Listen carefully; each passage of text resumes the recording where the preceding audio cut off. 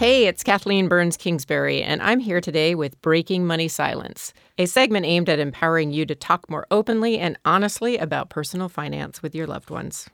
This week, I want to talk to you about buying a house. It's a big purchase, and, all of us can find it really challenging, especially given the economy. While many people wait until they're in a committed relationship to purchase a home, it's an interesting fact that 24% of home buyers in the United States are single. And 17% of these buyers are single women. Only 7% are single men. I find that a really interesting statistic because the idea of buying single is not often talked about. Not to mention that over twice as many women than men are not waiting for marriage to make this purchase. So I want to talk about that. I want to dive right in and break money silence on this topic. So here are my thoughts. Why do you think so many women are buying homes solo? Could it be that these women witness their mothers being financially dependent on their fathers, only to end up divorced and struggling? Or maybe it's because women's economic power is on the rise, and now it's more socially acceptable for women to accumulate wealth and real estate on their own before marriage. Or maybe, and I kind of like this reason, or maybe it's that more men are feminists and comfortable with having girlfriends who own their own homes. What do you think? Whatever the reason, I think it's a sign of the times. Everyone is less caught up in adhering to traditional gender roles, so why not buy a house on your own? It also makes me think back to how far our society has come.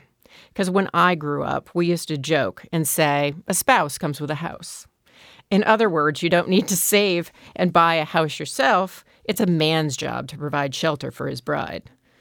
Ugh, I cringe when I say that now. But truth be told, I totally bought into that money myth in my early 20s, as did many of my girlfriends. I never even considered buying a house when I was single, even though I made a decent living. Which was too bad, because when I met my husband, he had debt and a bad credit rating.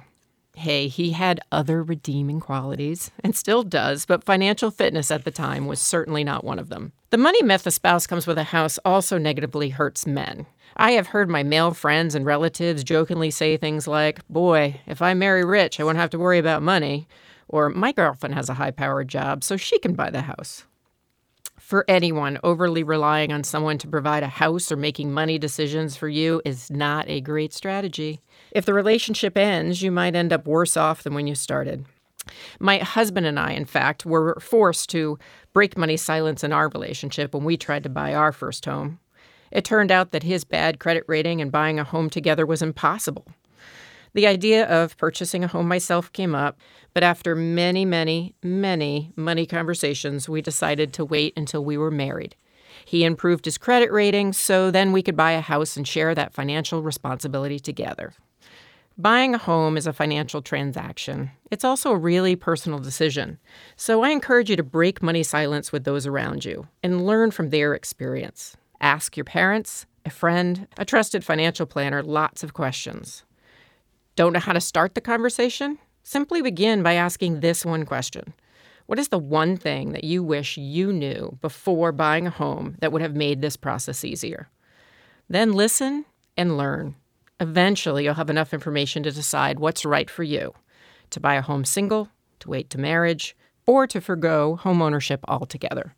For more money talk tips, check out BreakingMoneySilence.com. I'm Kathleen Burns Kingsbury, reminding you, if you have a financial question, don't keep it a secret, break money silence.